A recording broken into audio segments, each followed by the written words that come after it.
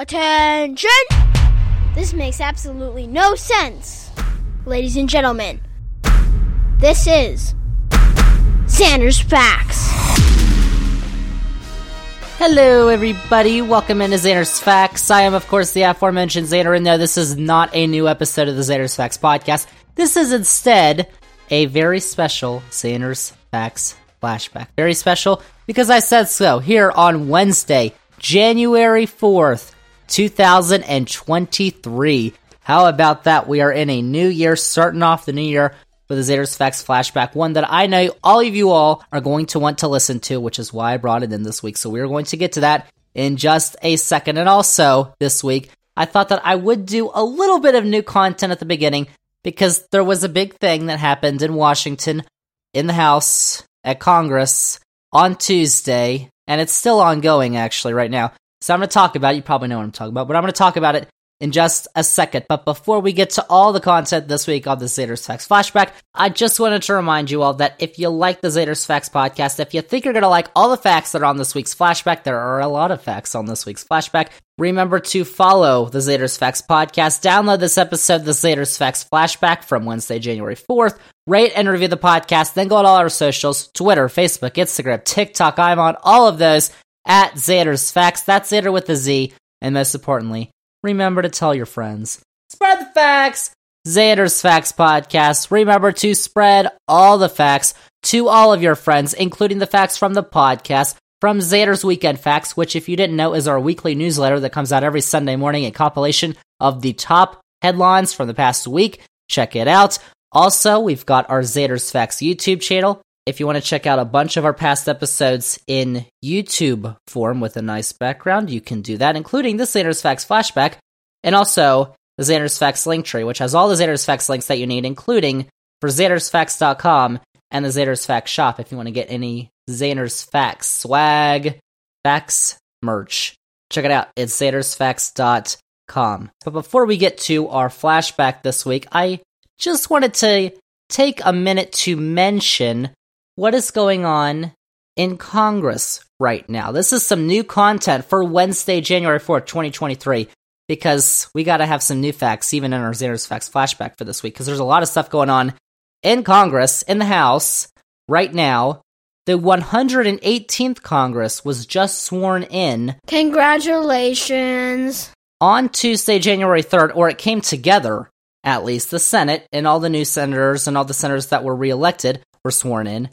But in the House, all the new members technically have not been sworn in yet because the House has not done something that it needs to do. What are you talking about? Which is elect a leader. And by a leader, I mean a Speaker of the House. The Speaker of the House, as you all may know, was Nancy Pelosi from 2018 to 2022. Now, because Republicans have regained the majority in the House of Representatives, they have 222 seats. They should be the ones who get to decide who is the Speaker. But we are now on Wednesday, January 4th. I'm recording this Tuesday night, actually, when the House is adjourned. But we don't have a Speaker yet. It should be, don't you all think, the House Republican leader, Kevin McCarthy. But it's not. We've had 3 separate votes in the House today for Speaker, and Kevin McCarthy has not gotten the 218 vote threshold in either of them.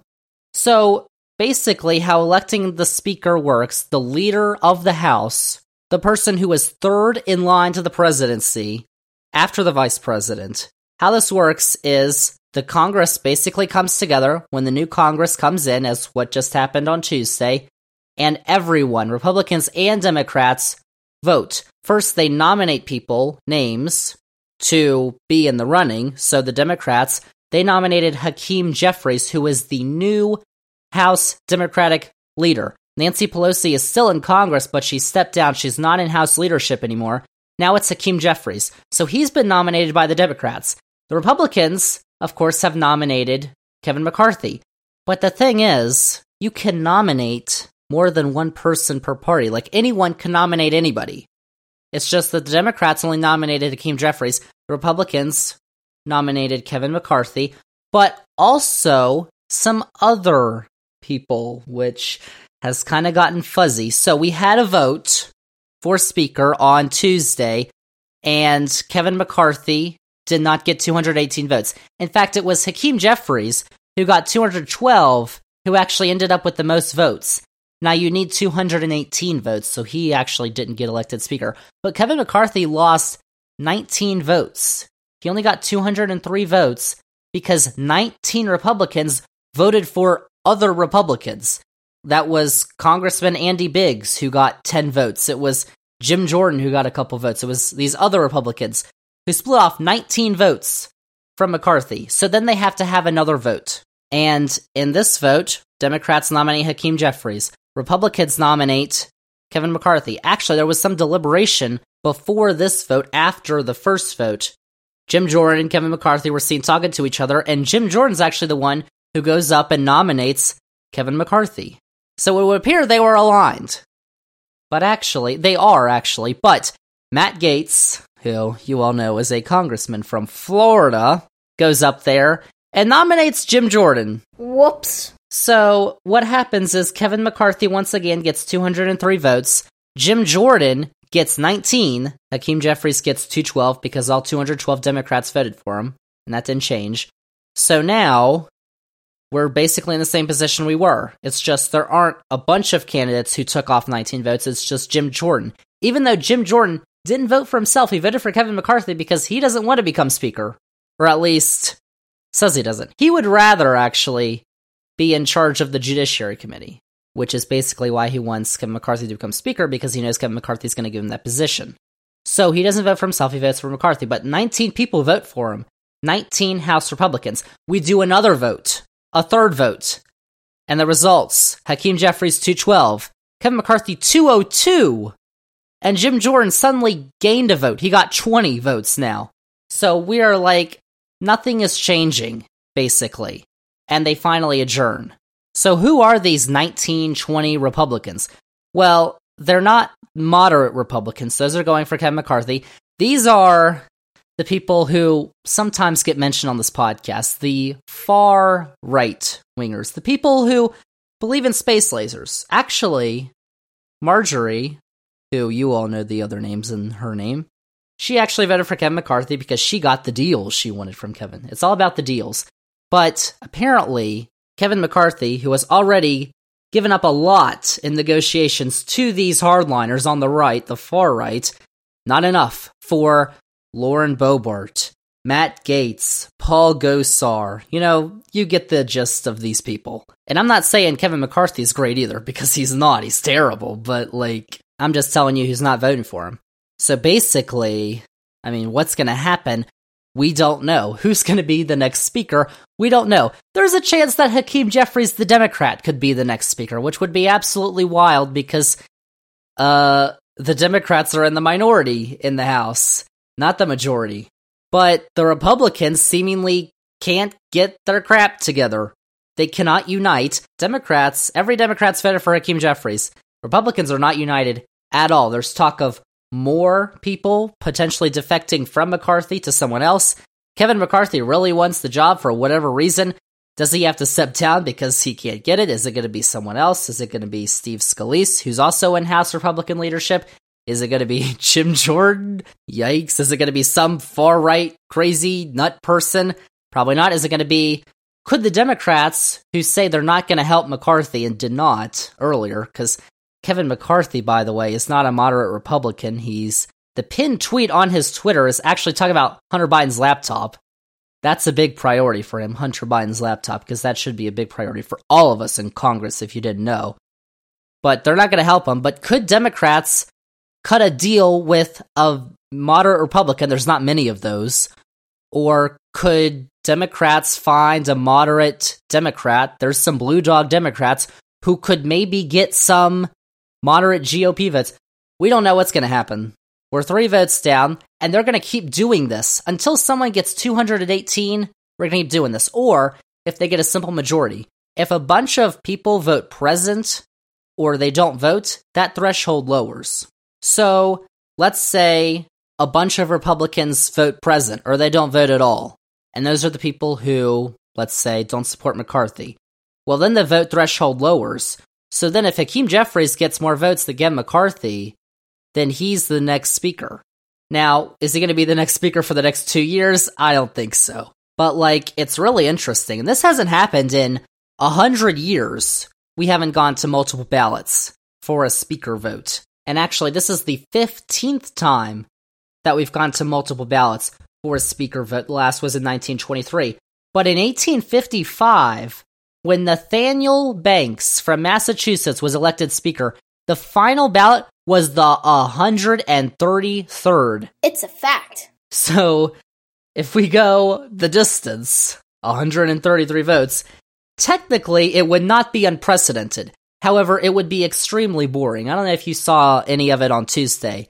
Just the 3 votes. I mean, the clerk had to read all 434 names out. It was exhausting to watch. And they're going to do that 130 times? I don't think so. Deals will probably be cut. Something will probably happen. And we'll definitely talk about this next week on the podcast when we have a brand new episode, episode 89, which you should go check out next week. But yeah, this is extremely interesting. So we'll see. Something could change on Wednesday. But for right now, we don't have a Speaker of the House, and it doesn't look like we're getting anywhere close to one anytime soon. So we'll see how all that goes. But that's a little update for you all this week on Wednesday, January 4th. Let's get to our Xander's Facts Flashback this week, because I was going through a bunch of our past episodes, and I didn't want to choose any of the way back ones from last year because my voice didn't sound so great and it was low quality. So sorry you all had to listen to that back in the day. But now, because we are a very professional podcast organization now, I wanted to go to July. Nice. Episode 69. It was a very busy summer, if you don't remember, in politics.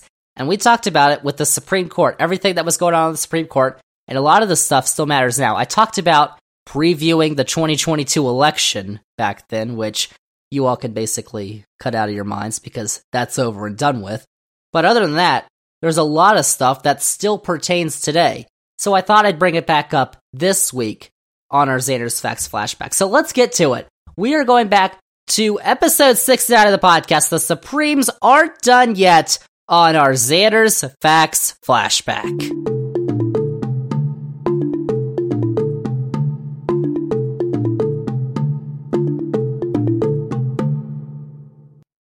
Xander's Facts.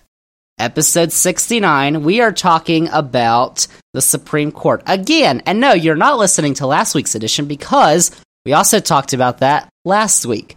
Last week, we talked about the Supreme Court and abortion because the Supreme Court had officially overturned Roe v. Wade and therefore the constitutional right for a woman to get an abortion. We're not talking about that this week. That was last week, so if you need to go hear about that, we'll go listen to last week's and episode 62 when I talked about it as well. So go listen to that if you haven't. But this week, we're talking about some other cases that the Supreme Court is dealing with. We've got 2 cases that I'm going to talk about that have already been decided. One case, which is probably the most important of all of them, which you're like, Xander, please, abortion, very important. But this may be even more important. Seriously? Which has not been decided yet. So we're going to talk about that. So last week, we talked about abortion and how it's no longer constitutionally protected, so that red states across the country have been passing abortion bans and heavy restrictions. We talked about that last week. This week, we are going to look into some other cases that the Supreme Court has been taking up, specifically 3 cases. 2 that's been already decided upon, and 1 that's going to be heard in the fall. And obviously, abortion is a critical issue, but you're going to want to know about these cases too because they're pretty important. So let's start with the 2 cases that the court decided last week. And the first case that I'm talking about is West Virginia versus the Environmental Protection Agency, the EPA.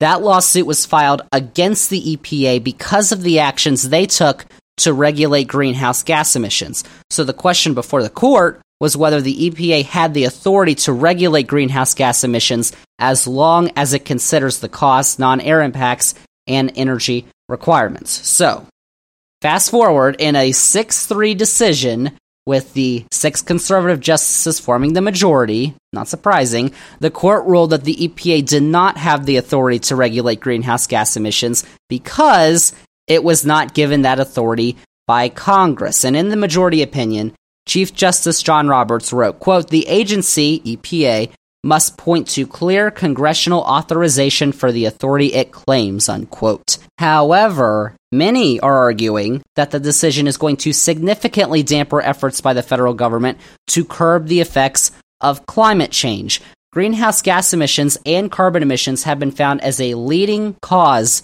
of the warming of the Earth. And now, the EPA, the Environmental Protection Agency, can't do anything about it because Congress hasn't told them they can. Please. Of course, the court punted to Congress because they know that nothing's going to happen. Because as long as Democrats don't have 60 votes in the Senate or they don't remove the filibuster, nothing's going to happen. So, you can basically add fighting climate change as another significant reason why you should vote this November. Because, apparently, now we can't fight climate change for the federal government. But I'll get into that in a second, because speaking for the three liberal justices, Justice Elena Kagan writes in her dissent, quote, "In short, when it comes to delegations, there are good reasons for Congress within extremely broad limits to get to call the shots. Congress knows about how government works in ways courts don't. More specifically, Congress knows what mix of legislative and administrative action conduces to good policy. Courts should be modest," unquote.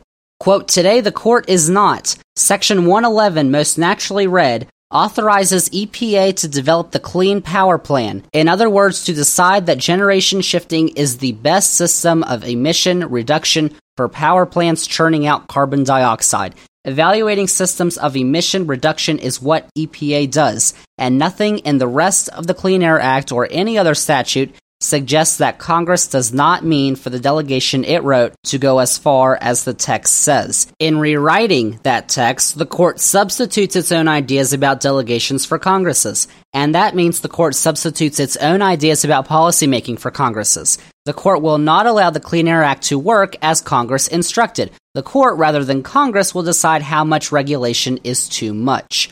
The subject matter of the regulation here makes the court's intervention all the more troubling. Whatever else this court may know about, it does not have a clue about how to address climate change. And let's state the obvious. The stakes here are high. Yet the court today prevents congressionally authorized agency action to curb power plants' carbon dioxide emissions. The court appoints itself, instead of Congress or the expert agency, the decision maker on climate policy. I cannot think of many things more frightening. I dissent," unquote. Need some ice for that sick burn? Basically, there were a lot of terms you probably don't know about, including Clean Air Act and Section 111. Section 111 is a section of the Clean Air Act which passed Congress back in 1963 by an overwhelming majority. That section of the Act, Section 111, as Kagan writes in her dissent, quote, "directs the EPA to regulate stationary sources of any substance that causes or contributes significantly to air pollution and that may reasonably be anticipated to endanger public health or welfare. Carbon dioxide and other greenhouse gases fit that description," unquote. So, to carry that out, in 2015, under the Obama administration, the EPA instituted the Clean Power Plan, which was intended to reduce emissions in a cost-effective manner. And then it was ultimately repealed by the next administration, the Trump administration, and now has been nullified by the court. So even though Congress has given the executive branch the authority to regulate air pollution, which they did back in 1963, because the act did not explicitly say which actions could be taken, it doesn't count. Just like how the court ruled that because abortion is not explicitly written in the Constitution, it is not constitutionally protected, even though throughout the history of the United States, we have recognized that rights do not have to be explicitly mentioned to be protected. But in order to stop action on climate change and stop safe abortions, that is the tactic that the Republicans have come up with to use for things they don't want, like efforts to fight climate change. Because, oh my gosh, how could you? Quit your whining. But more than this, experts are also warning that in both climate action and executive authority, the courts may not be done. What does that mean? The fact that the court stated that Congress must give the executive branch authority to enact decisions that will have economic effects means that other executive branch agencies may have their authority stripped in later cases. And the court apparently is not done with the EPA either, because there's going to be a case that will be heard in the fall, Sackett versus EPA, in a challenge to the Clean Water Act, which was passed by President Nixon in 1972. In that case, the court could rule that the EPA overstepped its authority when regulating wetlands and waterways in the U.S. Because, I mean, of course, who doesn't want more garbage and pollution in natural habitats? Like, what is wrong with you, EPA? Why can't we put garbage in the water where the fish live and other animals? Like, seriously, come on. Why would they do this to us? Government overreach. These are not Sandra's facts. Talk about, though, 50 years of precedent on women's rights being overruled. The court now wants to overrule 50 years of precedent regarding keeping our environment clean. And this time, it's pretty clear that big oil and fossil fuel companies are deep in the pockets of conservatives, including those on the court. Because you know who doesn't want to keep the environment clean right now? The fossil fuel companies, the big oil companies, because they make a lot of money by polluting the environment. Evil! But in regards to the West Virginia v. EPA decision, Democrats like President Biden disagreed with the decision, surprisingly, with Biden saying it was a, quote, devastating decision, unquote, that, quote, risks damaging our nation's ability to keep our air clean and combat climate change, unquote. However, conservatives, like our guy, Mr. Turtle, Senate Minority Leader Mitch McConnell, applauded the decision. Wow. And Katie Tubb, a research fellow at the conservative think tank Heritage Foundation, said, quote, many on the left want the EPA to regulate emissions to achieve a radical climate agenda. But it matters in this country who makes those decisions. From my perspective, it is important that American representatives are the ones, rather than unelected bureaucrats in the EPA, unquote. Wow. A radical climate agenda. How could the liberal Democrats do this to us? Radical climate agenda? How could there be such a thing? I know, it's terrible.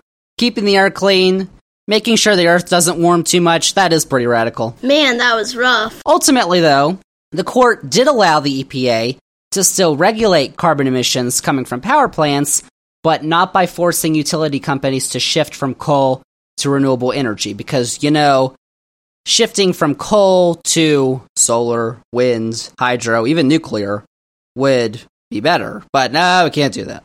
However, the action the court took is pretty clear. To discredit radical agenda, apparently, Democratic efforts to curb the effects of climate change, while there are still those on the right who do not believe that climate change exists, don't believe the science.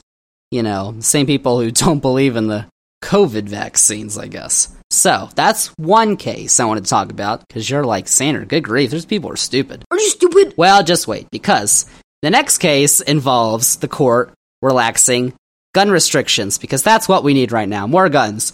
There was another case the court decided 2 weeks ago that involves gun rights. This case, the New York State Rifle and Pistol Association versus Bruin, looked at a New York state law that required individuals seeking a concealed carry permit to provide a special need for self-protection. So basically, you couldn't just get a concealed carry permit, you had to provide a legitimate reason for why you need one for self-protection. So basically, the question that was before the court was, does New York's law requiring that applicants for unrestricted concealed carry licenses demonstrate a special need for self-defense violate the Second Amendment?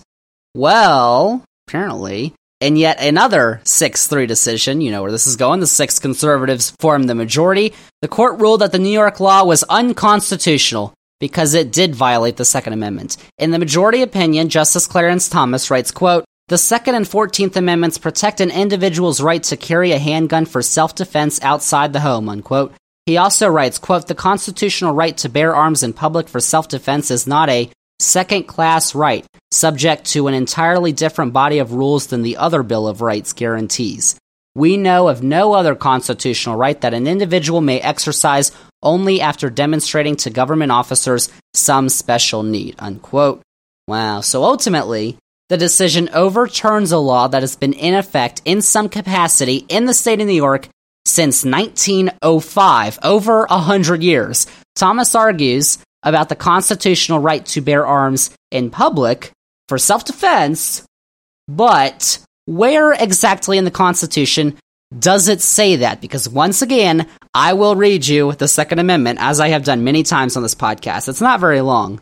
Quote, "A well-regulated militia being necessary to the security of a free state, the right of the people to keep and bear arms shall not be infringed," unquote. So you've got bear arms, which he said, Clarence, but for self-defense purposes, that is not there. And even if it was, remember the part at the beginning, which they kind of like to go over, just skip over a little bit. Well-regulated militia. Remember that part? Huh. Wouldn't this regulation probably qualify under that purpose? It's so interesting to me how the court interprets self-defense in this case, but does not interpret abortion under the right to privacy or equal protection, or apparently the right to regulate climate, even though those aren't explicitly stated either, just like self-defense. But they do think, oh my gosh. So, in fact, Thomas's opinion only mentions well-regulated militia once, and that is to argue against a dissent in the D.C. v. Heller case that overturned a D.C. ban on handguns in 2008, the District of Columbia. That case was a 5-4 decision, with, of course, the conservatives making the majority. The liberals formed the minority back in 2008. But let's give him credit, Thomas, because he also mentions the 14th Amendment. Let's see if self-defense is mentioned there. Now, the 14th Amendment is a lot longer, but I am going to read it to you. It's got 5 sections, which I will read to you. Story time! Section 1, quote, "All persons born or naturalized in the United States and subject to the jurisdiction thereof are citizens of the United States and of the state wherein they reside. No state shall make or enforce any law which shall abridge the privileges or immunities of citizens of the United States, nor shall any state deprive any person of life, liberty, or property without due process of the law, nor deny to any person within its jurisdiction the equal protection of the laws," unquote. Section 2, quote, "Representatives shall be apportioned among the several states according to their respective numbers, counting the whole number of persons in each state, excluding Indians not taxed, but when the right to vote at any election for the choice of electors for President and Vice President of the United States, representatives in Congress, the executive and judicial officers of a state, or the members of the legislature thereof, is denied to any of the male inhabitants of such state being 21 years of age and citizens of the United States, or in any way abridged except for participation in rebellion or other crime, the basis of representation therein shall be reduced in the proportion which the number of such male citizens shall bear to the whole number of male citizens 21 years of age in such state," unquote. Obviously, it's been amended because the voting age is now 18, not 21. Section 3, quote, "No person shall be a senator or representative in Congress or elector of president and vice president or hold any office, civil or military, under the United States or under any state who, having previously taken an oath as a member of Congress or as an officer of the United States or as a member of any state legislature or as an executive or judicial officer of any state to support the Constitution of the United States, shall have engaged in insurrection or rebellion against the same or given aid to comfort to the enemies thereof, but Congress may, by a vote of 2/3 of each house, remove such disability," unquote. So, insurrection, Donny Boy. Section 4, quote, "The validity of the public debt of the United States authorized by law, including debts incurred for payment of pensions and bounties for services in suppressing insurrection or rebellion, shall not be questioned, but neither the United States nor any state shall assume or pay any debt or obligation incurred in the aid of insurrection or rebellion against the United States, or any claim for the loss of emancipation of any slave, but all such debts, obligations, and claims shall be held illegal and void," unquote. And Section 5, "The Congress shall have power to enforce by appropriate legislation the provisions of this article," unquote. Are you done? Did you hear any mention of self-defense and the right to carry a gun because of it? I did not, but that is because Thompson mentions the 14th Amendment because it is supposed to apply the Second Amendment and the right to bear arms to all Americans. But, of course, his interpretation of the Second Amendment, as we have found, is very wide-reaching.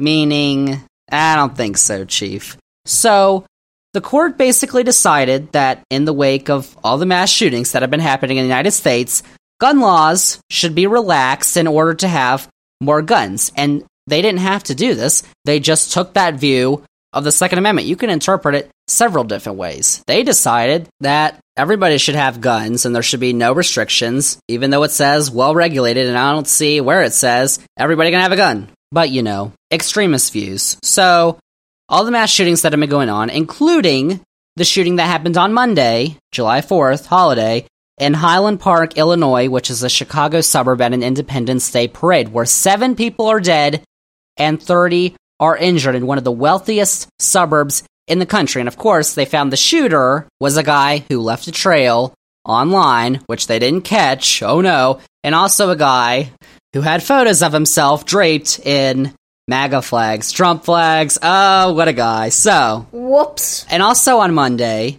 crowds were sent fleeing in Philadelphia as gunshots rang out during July 4th celebrations in the evening. But wait a second. Whoa, Xander. You aren't mentioning Denmark, because this isn't just happening in the United States, apparently. Look at Denmark, because if you haven't heard, there was a shooting at a mall in the capital of Copenhagen, which killed 3 people and injured 4 others, despite the fact that Denmark has some of the most restrictive gun laws in the world. This still happened. Oh my gosh, well that means gun control doesn't work! Well, hold on a second before you start getting all giddy. Big fact incoming! You need to look at the long-term facts, because Denmark has 12 guns per 100 residents, which means they still have guns, which is 52nd highest in the world, while the US has 88.8 guns per 100 residents, which is first in the world. Denmark has 2.6 murders with firearms per million people per year. The US has 32.57, but those numbers, even though they're statistical facts, have not stopped Republicans from attacking gun control measures, including everyone's favorite Congresswoman, Lauren Boebert, tweeting, quote, "There was just a mass shooting in Denmark, a country with some of the strictest gun laws in Europe. It's time to admit that gun laws do not stop mass shootings," unquote. Well, let's just say Lauren might not have been looking at the general statistics and facts. I think Lauren needs to listen to Xander's facts, because gun laws do, in fact, stop mass shootings. How? Because of the numbers I just showed you. And also, there have been now over 300 mass shootings where 4 or more people were shot or killed in the U.S. this year. We're in July, and that was the only one that has happened in Denmark this year. So over 300 to 1. And Denmark's population is very small. So when we look in regards to population, the U.S. has 3.964 gun violence deaths per 100,000 people. So this takes into differences of population into account. Denmark sits at 0.141, which is a lot smaller. Last year, there were 39 murders in Denmark, the entire country, about 5.5 million people. But in the state of Colorado, where Boebert is from, which has about the same population, there were 364. And Denmark's population is actually slightly higher. So, too many facts. The stupidity continues. And I guess that the only mistake that Denmark made was that there actually were guns in the country. So, their gun laws apparently didn't go far enough. We'll see what happens there. But it is clear, as of the numbers I just showed you, but it happened in Denmark! No, I just told you. While gun deaths still occur in countries like Denmark, they are not even close when taking in population differences into account even than the US. And yet, the Supreme Court has ruled that we should have more guns because they have incorrectly interpreted the Second Amendment to prohibiting restrictions on guns. Well, I don't think it says that. I think it actually says the opposite, well-regulated, but you know. Oh my gosh, freedoms! The fact is, if this is how the Supreme Court interprets the Constitution, then congressional action and voting for Democrats against those crazy nutjobs may not be enough, because it is clear that the conservative justices on the court who are voting for this stuff are literally endangering people in this country. And this isn't the only instance I can point to. Remember that the Supreme Court is now allowing states to criminalize abortion, which will endanger many women across the country, and is now allowing big oil companies to pollute as much as they wish, damaging our health and future. But also, in another case that was decided very recently, where the Supreme Court declined to hear a religious liberty challenge to New York's COVID-19 vaccine mandate, Justice Clarence Thomas wrote in a dissenting opinion that, quote, "They object on religious grounds to all available COVID-19 vaccines because they were developed using cell lines derived from aborted children," unquote. What? I am not making that up. He actually wrote that. And just, if you were curious, that is not true. It actually came from a Supreme Court justice in an official dissent. Like, whoa. That same justice, who, by the way, is married to someone who pressured Trump officials to overturn the results of the 2020 election, which we know because the January 6th committee has their text messages. And yet, I have another example of why the court needs to be constrained. You heard about all of those, but now here's the big one. This is the one that I was talking about that we are now getting to. Here we go. Oh my gosh, this one blows the other ones out of the water. No, the biggest threat to the country as a whole may be in a case that hasn't even been heard yet. And no, I am not talking about Clarence Thomas's attacks on contraceptives, even though the court could be poised to restrict Plan B and birth control, just so you know. We talked about that previous podcast. No, the case I'm talking about is Moore v. Harper, which you probably haven't heard of. It's a suit brought by Republicans in the North Carolina General Assembly. So in 2021, the General Assembly approved a new congressional districts map based on the data they received from the 2020 census. However, some North Carolina voters sued because they said that the map was a partisan gerrymander in favor of Republicans that violated the state constitution. Now, the North Carolina Supreme Court ultimately ruled that it was a partisan gerrymander, and they ordered the lower trial court to draw a new map, which they did. That case was decided on February 14th of this year, but Republican state legislators in North Carolina filed an emergency appeal with the U.S. Supreme Court on February 22nd, asking the court to halt the North Carolina Supreme Court's order until the Supreme Court of the United States was able to review the case. That request was ultimately denied, but a petition for a writ of certiorari in the case was filed on March 17th by Timothy Moore, the Speaker of the North Carolina House of Representatives. Now, basically, a writ of certiorari is basically a petition for the court to review a case. So basically a petition, but a fancy word. Fact nugget. But the Supreme Court then granted that review late last month, and it will be heard before the court this fall. The question that the court will be answering is, quote, whether a state's judicial branch may nullify the regulations governing the manner of holding elections for senators and representatives prescribed by the legislature thereof, and replace them with regulations of the state's own devising based on vague state constitutional provisions purportedly vesting the state judiciary with power to prescribe whatever rules it deems appropriate to ensure a fair or free election, unquote. So the Republicans in North Carolina say that only the legislature, the state legislature, is able to alter redistricting plans, not the state Supreme Court. And this argument comes from a legal theory, which you should probably know about. It is known as the independent state legislature theory. You should know about it because it's kind of crazy. This theory gives state legislatures total authority to set the rules for federal elections with no restrictions or supervision from the state courts or state constitutions. Now, advocates for this theory point to the election clause in Article 1 of the Constitution, which states, quote, the times, places, and manner of holding elections for senators and representatives shall be prescribed in each state by the legislature thereof, unquote. Oh, it said the word legislature. So, What do you say? the independent state legislature theory is not new, however, because it was first cited in a concurring opinion by 3 Supreme Court conservative justices in the 2000 Bush v. Gore case, which, if you didn't know, basically gave the 2000 presidential election to George W. Bush before recounts were finished in Florida, and it was also used as an excuse for those attempting to overturn, you guessed it, the 2020 presidential election in favor of Donnie Boy. Advocates for the former president were seeking for state legislatures such as those in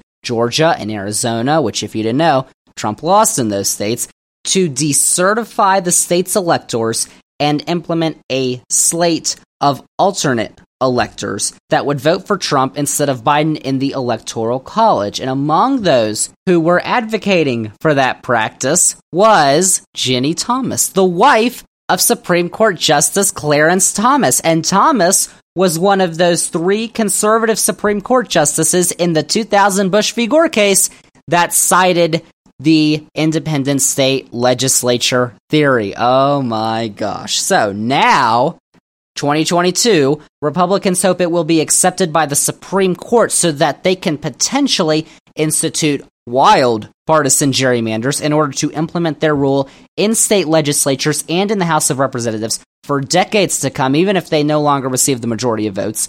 Like in North Carolina, Trump barely won that state by about 1%, but the map that Republicans in the state legislature approved would have given them basically 10 of the 14 House seats in North Carolina, which is not very close to where North Carolina is politically. However, Republicans also hope that it will give legislatures the power to select their own slate of electors to send to the Electoral College vote, meaning Republican legislatures could appoint Republican electors even if a Democrat won the state in a presidential election. Because, yeah, does that sound like democracy to you? I don't think so. I don't think so. Using this theory, though, Republicans could also stop governors, Democrats and Republicans, from vetoing election bills or state courts from blocking bills that could set up different voting hours in urban and rural precincts. Because,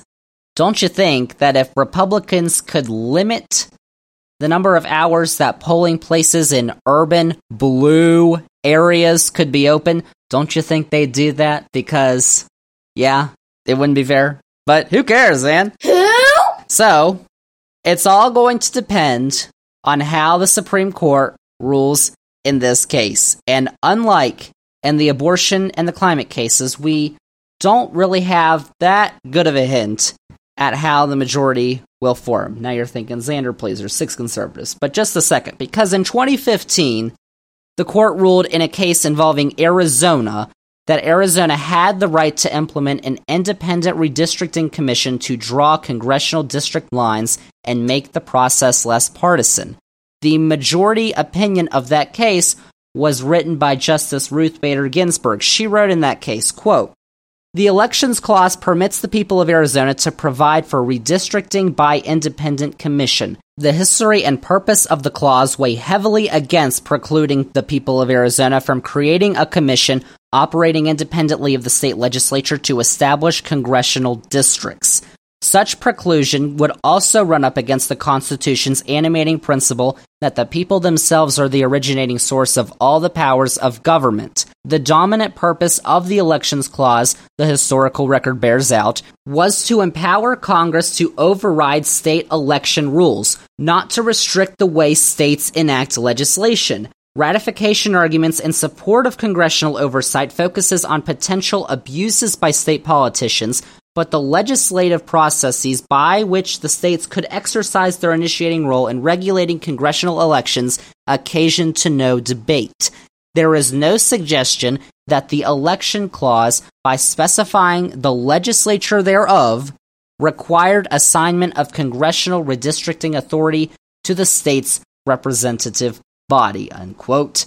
Oh my gosh, I love me a good RBG opinion. But basically saying the term legislature for all of the history of this nation and the Elections Clause does not exactly mean the state legislature. Oh my gosh, we're not interpreting the Constitution literally anymore?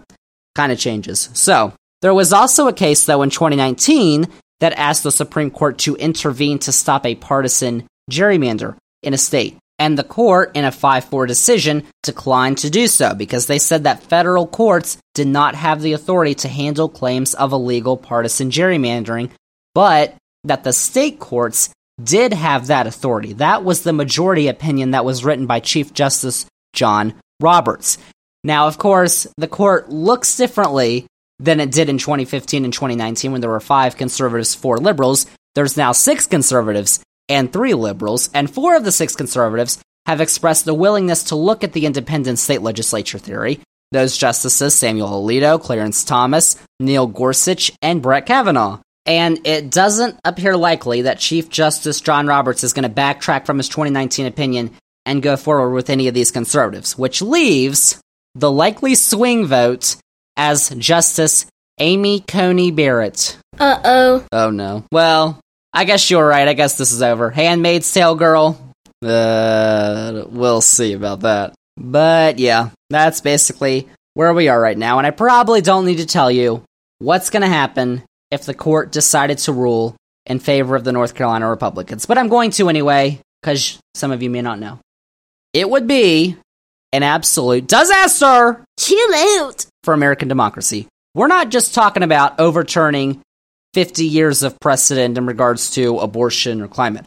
We're talking about overturning precedents ever since this nation was founded. Because as Ruth Bader Ginsburg said in her 2015 opinion, it has never been found by the nation's highest court that the Elections Clause of Article 1 of the Constitution specifically requires only state legislatures to enact federal election laws. Since the birth of this nation, that clause, that article, has never been interpreted in that way.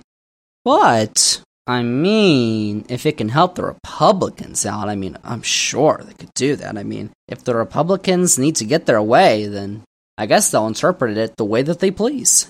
So, now, they want a literal reading of the Constitution. Legislature can be defined many different ways, but they're going to define it that way. Like, there's no mention of abortion. They read that literally. But there also isn't any mention of self-defense in public regarding guns.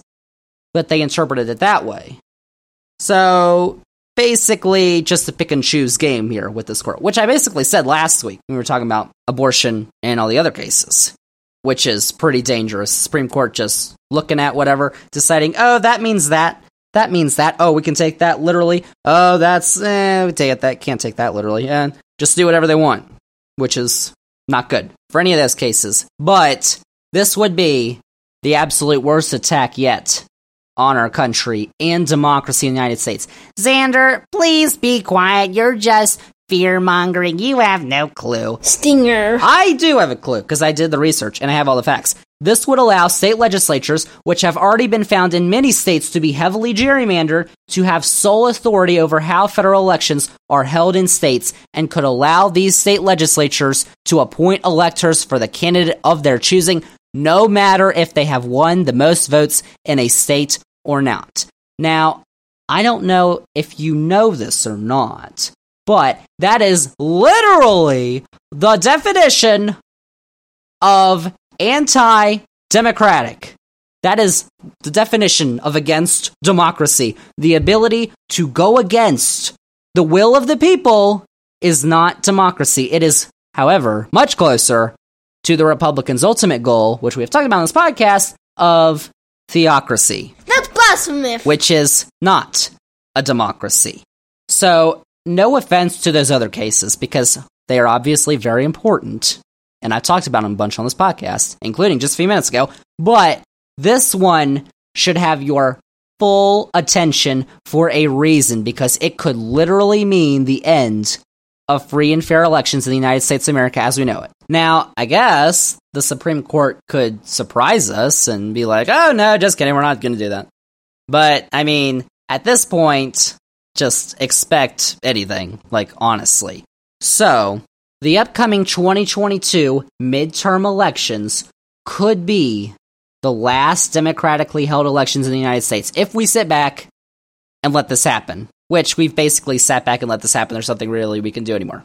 Which is why, as you know by now, and you probably hate me for saying it, Xander, shut up. I'm not going to.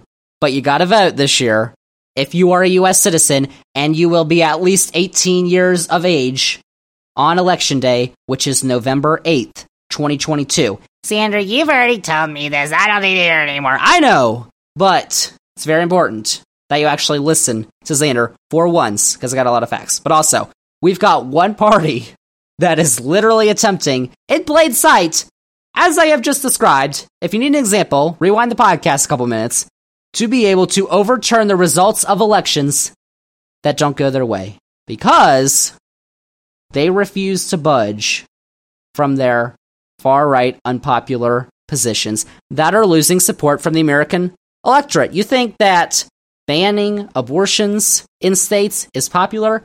Not really. Even in states where they're doing it. Do you think that getting rid of contraceptives, birth control is popular? No. Do you think that stopping the EPA from stopping big oil companies from polluting all they want is popular? No.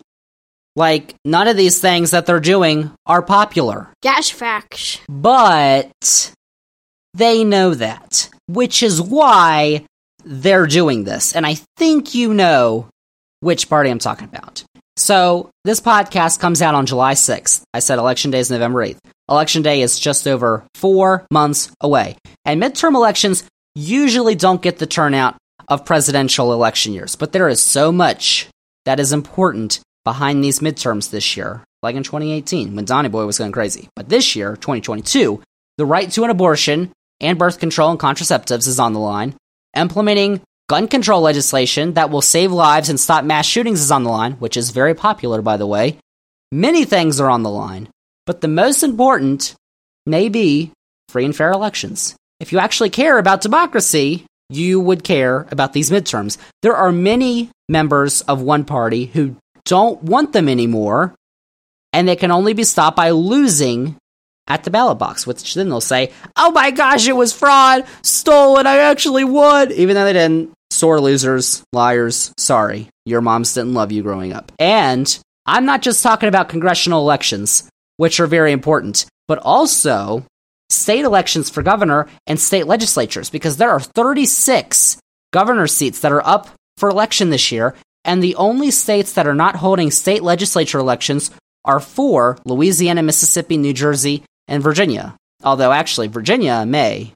We don't know yet. The court's got to decide all that because it's wonky. We'll talk about that later on this podcast, if it happens, but we'll see for now. What are you talking about? But 46 states that are having state legislature elections, which I just talked about what the state legislatures are trying to do. Pretty powerful bodies of government, which you should probably be paying attention on.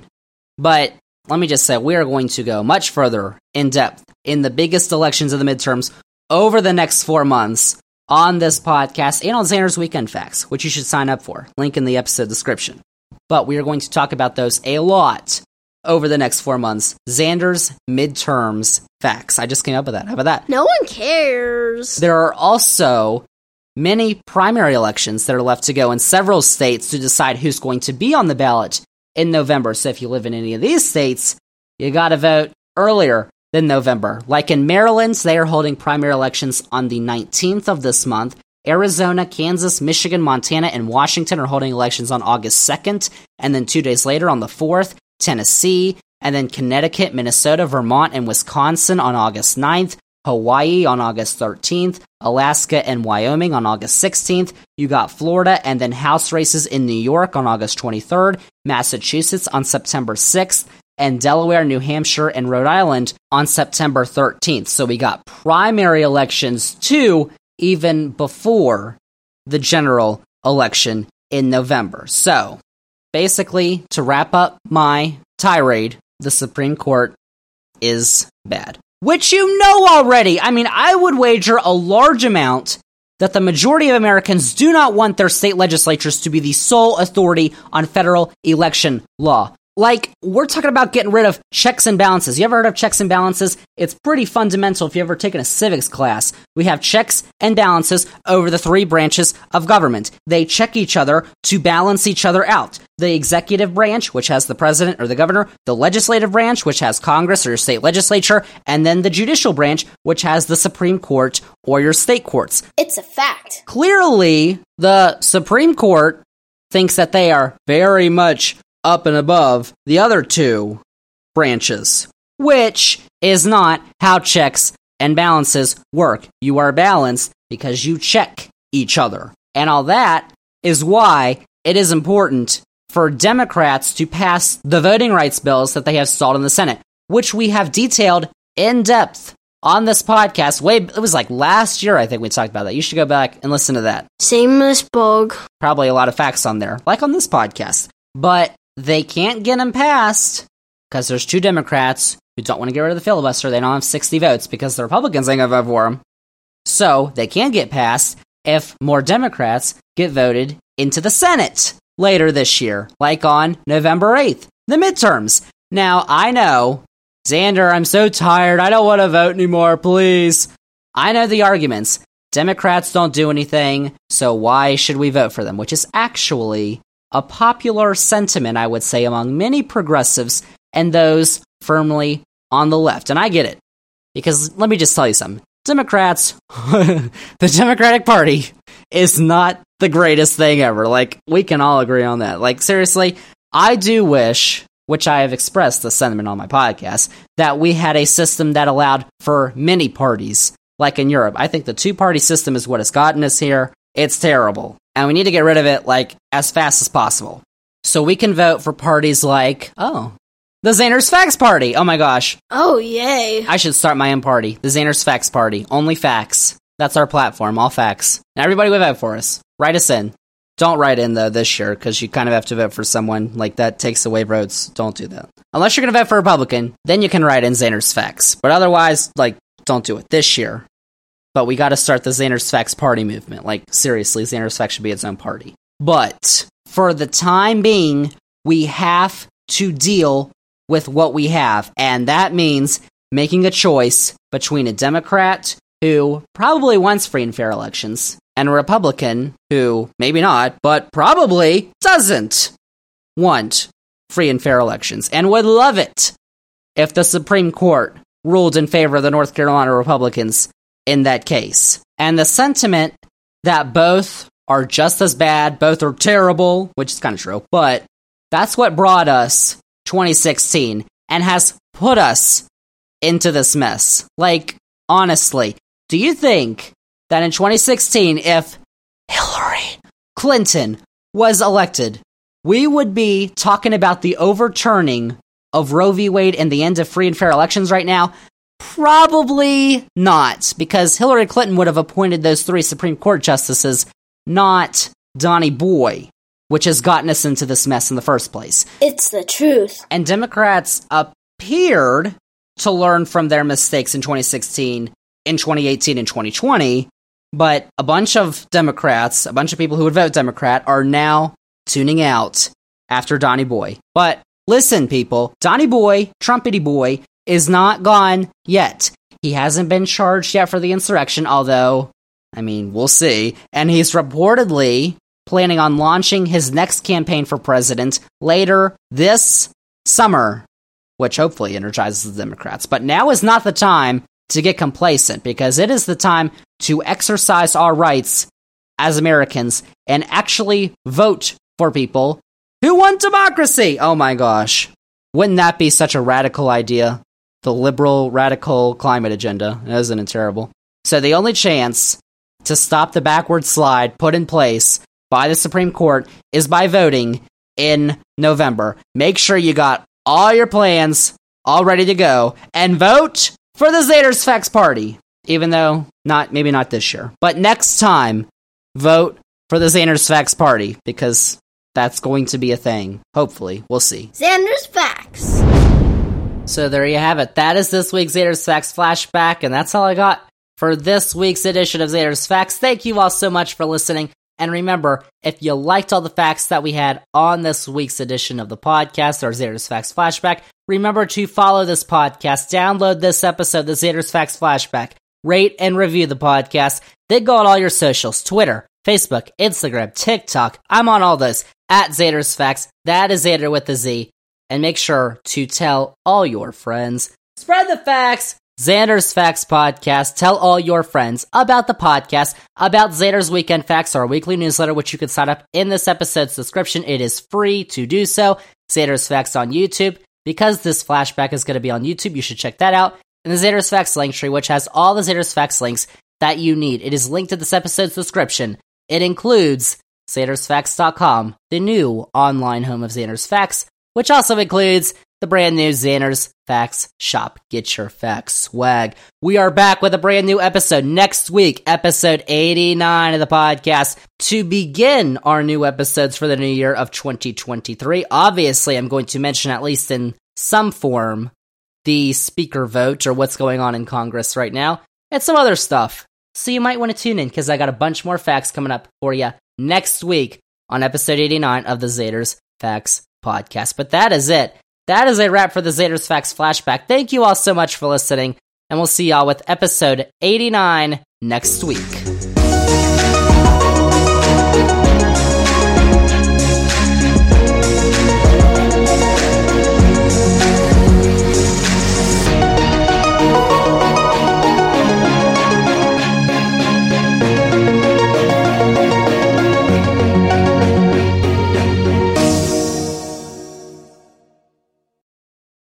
ZANDERSFACTS.com.